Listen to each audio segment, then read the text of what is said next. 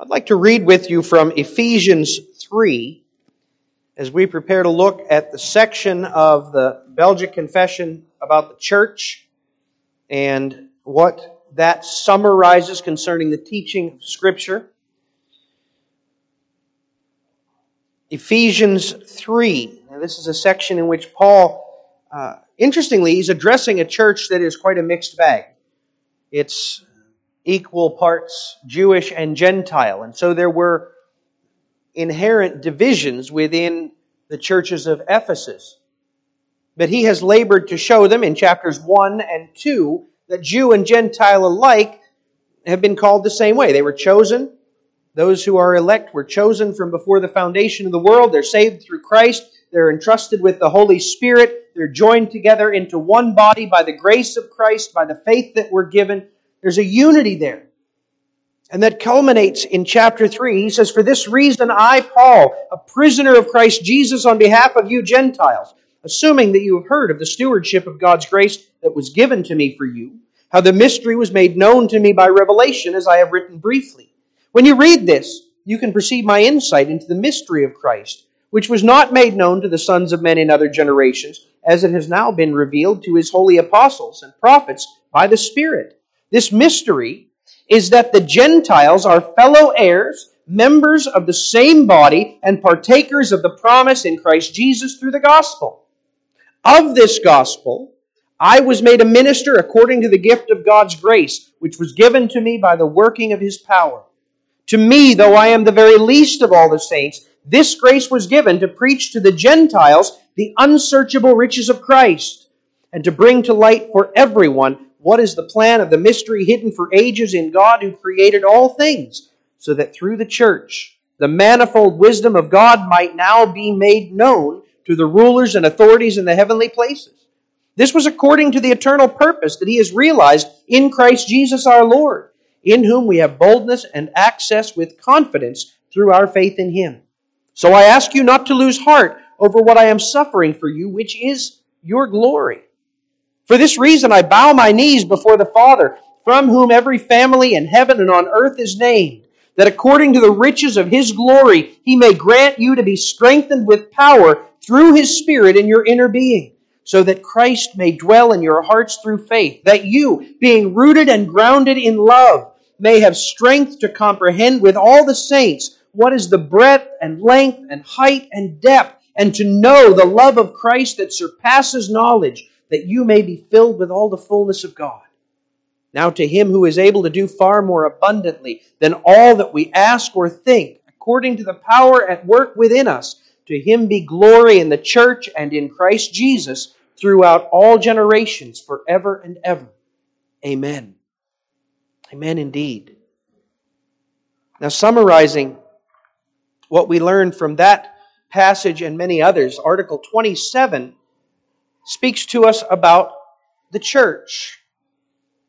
And says, "We believe and profess one Catholic or universal church, which is a holy congregation of true Christian believers, all expecting their salvation in Jesus Christ, being washed in His blood, sanctified and sealed by the Holy Spirit. This church has been from the beginning of the world and will be to the end thereof, which is evident from this, that Christ is an eternal King, which without subjects He cannot be.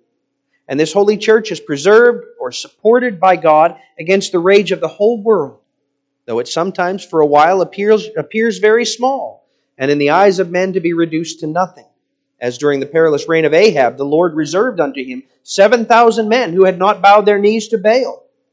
Furthermore, this holy church is not confined, bound, or limited to a certain place or to certain persons, but is spread and dispersed over the whole world, and yet is joined and united with heart and will by the power of faith in one and the same Spirit." Amen. Beloved disciples of God through Christ, by faith we are joined to Jesus Christ, all who trust Him. And that means that in Christ we are joined to one another. That's what the church is. It is the body of Christ. But what exactly do we mean by speaking of the church? How do we define that? How do we recognize it both here and in the world. Some have defined the church according to denomination. They say that this particular denomination, that's the church, everything else is an imposter, or at best, kind of a defiled half-brother. That's really the Roman Catholic position. But they're not the only ones. That same essential position has been held by various groups of Lutherans, Anglicans, Pentecostals, and Reformed. At the other extreme, there are those who define the church with no reference to a particular body or group. They view the church spiritually, in terms of the faith of individuals who are united in theory, but not in necessarily time and practice. By their definition, elders and deacons, roles of membership, formal worship, sacraments, these things are more circumstantial than essential. Both of those views are wrong, both defining the church in terms of particular denominations and defining the church entirely spiritually. Both of those err, albeit in different directions. Not because I say so, but because neither view lines up with what we see in Scripture. The part of our confession that we begin today leads us to explore the church, what it is, what our role within it is, how we can recognize it, how it functions. Next week, we're going to look at the local church, the church that we encounter, the church to which we are to join ourselves. Then after that, we'll look at how we recognize the church. What are the marks of the true church? And what are the marks of the false church? After that, we'll get into some of the nuts and bolts of how the church is led, how the church is run, how the Lord works through its office bearers and its order in order to nurture and care for His people. But first, we look at the church, capital C, the church universal, the church Catholic. Because we need to understand that if we are to understand this. And what we see here, and what we confess in Article 27, is that the church is holy, eternal, and Catholic. That's what we're going to consider, that we confess the existence of a holy and eternal Catholic church. And as we examine what that means, the first thing we see is that it means that the church, the true church, is united by its faith in Christ the King. It's united by its faith in Christ the King. But first order of business, we need to define the word. What is church? Well, we do that, the confession does that, by considering what characterizes the church. It says that it is a holy congregation of true Christian believers. It's holy. That means it is set apart from that which is common. It's devoted to God and not to the world. It's uniquely prepared to serve God. That's what God said to Israel in Exodus 19. You shall be to me a holy people. He said the same thing to us in 1 Peter 2 verse 9. You are to be a holy people. Once you were not a people, but now you are the people of God. We are holy. We're set apart unto the Lord as a congregation. The biblical words for church emphasize that. In the Old Testament, it was adah. It means a gathering. God has gathered His people. The New Testament word is ecclesia. It means there are people called out. So we're called out from the world and gathered together unto the Lord. And those who are thus called out and gathered together are Christian believers. That means that, as Ephesians 2 shows us, we recognize the sin and misery into which we were born. We trust in Christ to forgive our sin and relieve our misery. And we receive peace from God because of what Christ did. That's Ephesians 2, verses 1 through 9. And moving back to Ephesians 1, all of those who thus trust in Christ have received the Holy Spirit. He's the one who transforms our hearts so that we can trust in Christ. He's the one who works in our lives to reveal the first fruits of what we shall become. So that's what characterizes those who belong to this holy congregation. And our confession says Christ is an eternal King, which without subjects He cannot be. The Christian faith changes the hearts of men. Though we were born into rebellion, right? Ephesians 2 says we were born dead in our sin. Christ transforms us, gives us life, makes us want to serve Him, want to submit to Him. That's an amazing thing. It doesn't happen all at once. It happens over time. But Jesus said in John 14, if you love me, you will keep my commandments. And more we learn to do that. We begin learning to do that with our parents, teaching us to obey them so that we'll, through that, learn how to obey God. As we grow older, we begin seeing that that's a wise thing, that's a good thing, that's a blessing to us.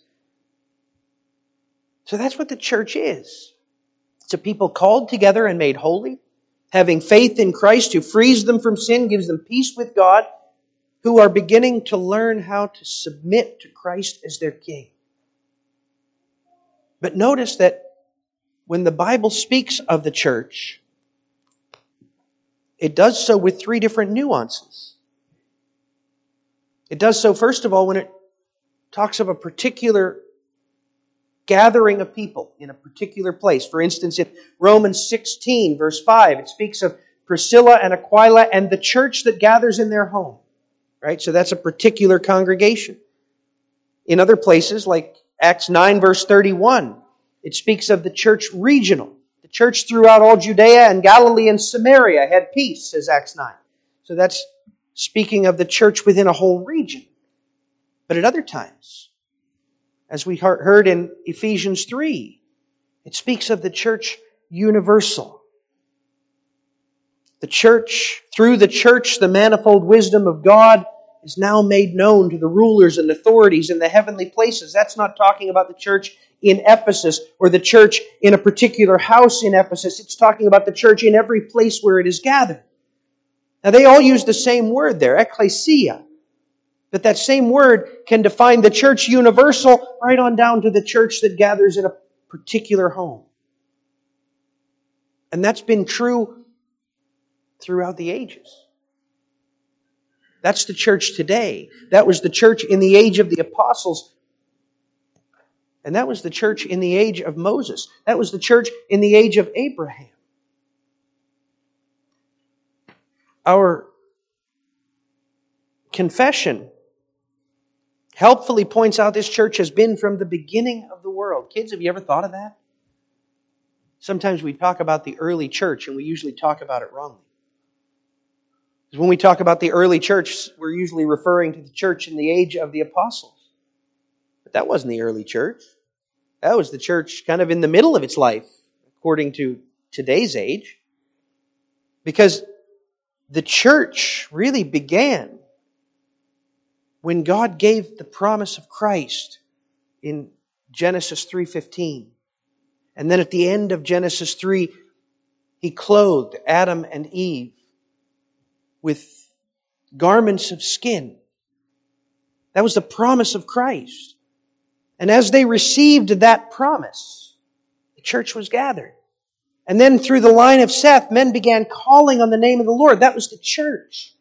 The church has taken different forms. It's taken different developments according to how God has revealed Himself, how He's called His people to worship and to serve. But always it has been the selfsame church, whether gathering together as a family in Abraham's time, or gathering at the tabernacle according to the ceremonial commands given through Moses, or gathering at the temple after the age of Solomon, or gathering in the synagogues that developed in the exile, or gathering together in the homes of Ephesus, or later on in more formalized churches throughout the Middle Ages. It's always been the same church. The differences have been many, yes. But the church has always been united where it counts. What has united it? It's faith in Christ, the one whom God promised would redeem us from sin. The presence of the Holy Spirit, which, to be sure, was seen far more robustly after the age of Pentecost, but who was still active before that to bring faith to the hearts of God's people. The church has always been united in being called out from among the common mass of sinful, rebellious mankind and being gathered together to worship God, to know God, to love and serve the Lord our God. Always the church has been united by faith in Christ the King. But that's not easy. Because during that whole time that the church has been united, we've had enemies striving to destroy the church. How has the church been preserved? How has the church maintained unity throughout the centuries, throughout the millennia? It's not an insignificant question. I mean, most human institutions undergo substantial transformation over the course of their life. Societies start out as family units that grow into villages and then to tribes and then into nations. Economies go from subsistence that deals with just the individual and then begins morphing into a barter trade society and then ultimately into specialization and commerce. Human institutions and practices change over time. How has the church maintained such consistency in what it is? And how has it survived its enemies? I mean, children, think about the enemies that attack the church today. They're the same ones that attacked the church in the age of the apostles. The same ones that attacked the church in the age of David. Satan has been attacking God's people from the very start. For centuries, he sought to prevent the coming of the Savior. When that failed, he sought to attack and to scatter the people who served the Savior. Standing at his side is the world, the unbelieving world. The world, we talked about this in Catechism this morning, the world hates the people of God. Why? Because we're shining a light that reflects Christ. And they're either going to be drawn to that, they're either going to want that because the Holy Spirit's at work in them, or they're going to be repulsed by it because it reminds them that they'll have to answer for embracing the darkness. So the world seeks to extinguish the light of the church. And then there's our old nature, the enemy within, who works hard to draw us back into our slavery to sin. Those enemies are powerful. And at times it seems like they've won.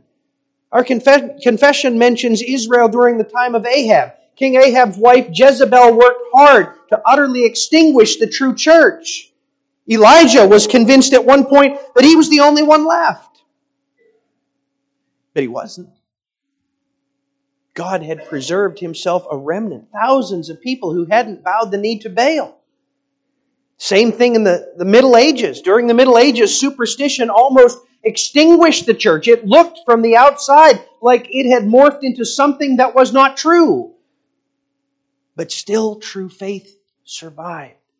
Still, God maintained a remnant, which He then fanned. He took those coals that He had maintained and fanned them into a flame that burned bright during the age of the Reformation and brought about renewal.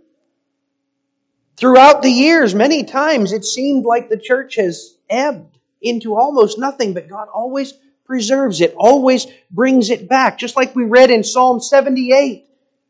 The people rebel, the people apostatize, but God always maintains that remnant that calls out upon Him, and He rescues them, and He restores them. Until a few generations later, sometimes not even that much, they rebel again, they turn aside again, and they do so to their own destruction. But again, He preserves that remnant, He keeps them, He strengthens them, and that, my friends, is the key. He is the one who preserves us. If it was up to us, the church wouldn't survive 2 generations.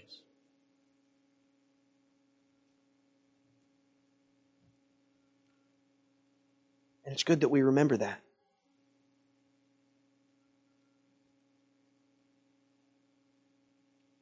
We have been blessed in our tradition with some amazing theologians and preachers. I was privileged to serve a church in Iowa that had been served by some really amazing, godly men.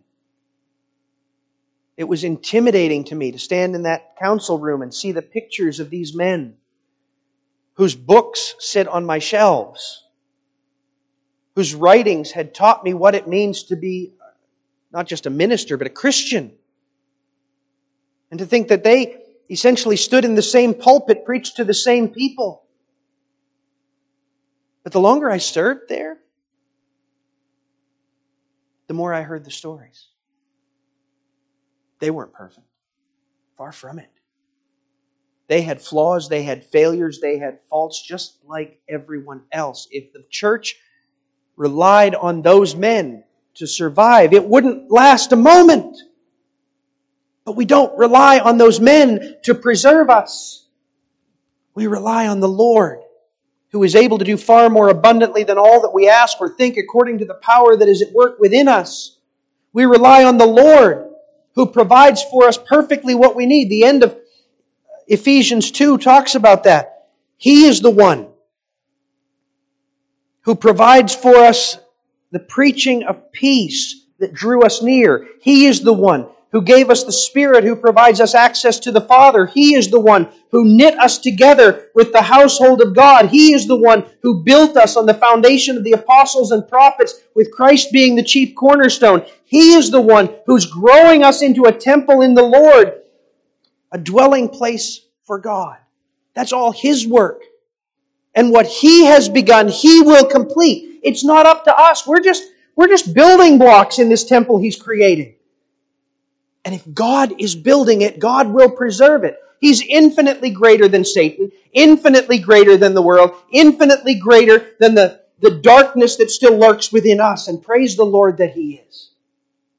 Paul mentions in Ephesians 3 verse 13 how He was suffering for you. I ask you not to lose heart over what I am suffering for you, which is your glory. Kids, you remember what Paul suffered for the sake of the churches?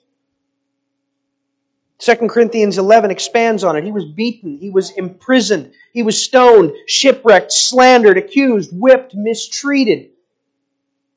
Even bit by a snake. It was very little that Paul didn't experience in terms of persecution and pain and suffering for the sake of the church. And yet God always preserved Paul for the sake of the church that he served. And so He promises to preserve the church itself. Not that we will never suffer or struggle in this world. We will. Because this world is not our home and this world is not our friend. But nonetheless, Psalm 103 holds true. The steadfast love of the Lord is from everlasting to everlasting on those who fear Him, and His righteousness to children's children, to those who keep His covenant. God preserves us. He does it in a multitude of ways, but He does it perfectly. Revelation 20 talks about how in this age, Satan, who longs to destroy us, who once was able to lead astray all the nations but one, he has been restrained, bound for 1,000 years during this age in which we live, so that he might no longer deceive the nations until this period is ended. So our enemy Satan has been restrained so that he can't destroy the church or overwhelm it. Likewise, Romans 13 tells us God establishes the civil authorities to restrain evil for the sake of the church. And Romans 6 tells us He restrains even our old nature. No longer are we bound as slaves to the flesh. We've been freed because we died to sin in our union with Christ. And now we live to righteousness. You see, in all things, God our Father works with sovereign power to uphold and preserve His church. And therefore we never need to fear. Jesus said in Luke 12, verse 32, "Fear not, little flock, for it is your Father's good pleasure to give you the kingdom." That's what He desires. That's what He ordains. He has said, you will inherit my kingdom. You will inherit the new heavens and the new earth. You will know the fullness of glory. Now, if God has promised it, who's going to overturn it? It's not going to happen. So even when it seems like the world is overcoming the church, even when it seems like the church is a mess, it is, huh? I mean, the church would be amazingly glorious if it wasn't for all these sinners. But the thing is, God's working to transform these sinners into saints. And if He's doing that work, no one can overcome it. Not Satan, not the world, not our old natures. We can't mess it up because God is doing this work within us, among us, through us. So we can be confident. We can praise God even when it seems like things are going haywire, even when seems like things are turned upside down. We can rejoice knowing that God will not allow His church, His beloved bride, to fail, to falter. But one final question remains for us to consider. We've hinted at it, we've touched around its edges, but we need to consider it straight on. How can this institution, this church that is spread so widely throughout so many ages and cultures, how can it remain united? How can it remain one despite all of the cultures in which it has lived? That's a crucial question because culture is powerful and pervasive. When I'm talking about culture, I'm not talking about the kind of food we eat, the kind of clothes we wear. I'm talking about the worldview that pervades our society. The morality, the judgments that guide our leaders and the people they lead. That's something we're born into. It's filled with attitudes and assumptions that influence the way we perceive reality itself. How can the church exist in so very many different cultures and yet still be one? There are many who claim that it can't. They claim that the truths expressed and the commands given in Scripture are products of their culture. By the way, that was a big part of how the group of churches from which many of our churches came out justified ignoring clear commands of Scripture. They said those commands, those instructions are so culturally bound that we have to really reevaluate all of them and figure out what parts of what is written there were reflections of the culture and what the underlying principles are. And so we can hold on to those underlying principles without necessarily the form of what it actually says. And so when it says women shouldn't be leaders, no, that was just a cultural prerogative. That's no longer applicable. And when it talks about sexual immorality, well, that was a sexual morality of a culture 2,000 or 4,000 years old. That no longer adheres to us. And so they sat in judgment over the Bible. But you see, that's a very small view of God, or a very small view of His Word. The one who has gathered us is the one who wrote this Word. And it changes no more than He does. It is outside of culture, beyond culture, over culture. We do not have the right to sit in judgment over it, but rather, as Hebrews 4 verse 12 says, it is a sword that pierces into the midst of us. It sits in judgment on us. It determines, decrees what is right, what is wrong, what is true, what is false. We don't have the right to say, yes, this is true, this is lasting, but not as much this. No, we don't have the right to do that. Instead, we have to submit to the word of our King.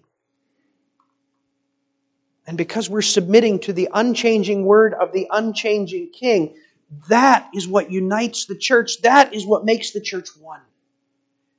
It's universal by the working of the Holy Spirit in the hearts of the people and in the word by which He transforms us. When Jesus was about to go to heaven, He gave His disciples a command. Matthew 28. Go therefore and make disciples of all the nations, baptizing them in the name of the Father and of the Son and of the Holy Spirit, teaching them to observe all that I have commanded you. And behold, I am with you always to the end of the age. When He gave that command, His purpose was what we read in Ephesians 3 verse 6, to make for Himself one body, one church. As they received the gospel, verse 16, they would be strengthened with power through His Spirit. And in this way, verses 18 and 19, they would have strength to comprehend with all the saints what is the breadth and length and height and depth, and to know the love of Christ that surpasses knowledge. By means of His Word, by the working of His Spirit, in every age, God gathers His people into this one unified body through whom they are saved, with whom they are built, among whom the Holy Spirit lives. We could not do that. Men could not do that. They couldn't maintain the consistency. They couldn't maintain the same standard. But God is the one who is able to do far more abundantly than all that we ask or think, according to the power that is at work within us. And therefore it is because of the Holy Spirit's sovereign work that we can confess there is one church. That's what we mean, kids. That's what we mean when we say the church is Catholic. It is one. It is universal. In every age, in every place where it is gathered, it is one church. Its members, verse 6, are fellow heirs, members of the same body, partakers of the promise of Christ Jesus. Never has there been a time when the church was not. Never has there been a land where the church was not. And yet, despite the incredible variety of the people gathered in, Ephesians 4 says there is one body and one Spirit, one Lord, one faith, one baptism, one God and Father of all, who is over all and through all and in all. The Savior by whom the saints are delivered is one Savior, Jesus Christ. The body to which He joins His people is one body, the same church, because it is by the work of the one Spirit. Folks, consider what that means for us. Consider what it means for our evangelism and missions. It means that it's not up to us to build the kingdom. We're instruments. We're called to shine the light. We're called to give an answer for the hope within us, or a reason for the hope within us. But it's God who has to reach out and soften their heart. It's God who has to impart faith in the hearts of His elect. It's God who has to bring them in and knit them together with the rest of the church, making them to be part of that living temple. That's the work of God. We're just, as we obey His commands, we're just instruments in His hand. It also means that we don't have to try to figure out how to gather. That's the whole church growth movement, isn't it? Well, what do the people want? We've got to figure out how to meet their felt needs. We've got to figure out how to get them into the pews, and we've got to figure out how to keep them there. And so they try to imitate the ways of the world, which, by the way, we don't do well, because the world will always do the world better than the church does. But we don't have to do that. When we sent a missionary to Ecuador, when Bethany sent a missionary to Costa Rica, they didn't have to come up with, what kind of gospel do we have to send into these? No. Those people are just dealing with the same sins that we are. The same alienation from God that we are. Which means they need the same Savior we need. They need the same message we need. They need prayer that the Holy Spirit would come upon them just as He has come upon us. The method by which we do missions in Ecuador is the same as the means by which we do missions in India, is the same as the means by which we do missions in Ukraine. And the church that is built in all of those places ends up being the same. Might there be slight differences? Yeah, sure. They'll wear different kinds of clothes. They'll speak in a different language. But they will worship the same God according to the same commands, unto the same glory.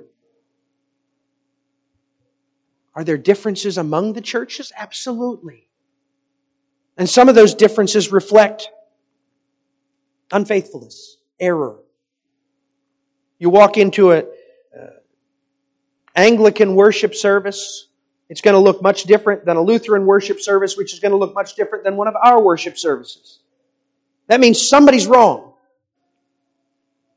Right? So we have to be humble about that. But we're confessing the same Christ. We're trusting the same promises. We're inhabited by the same Spirit, which means we are the same church.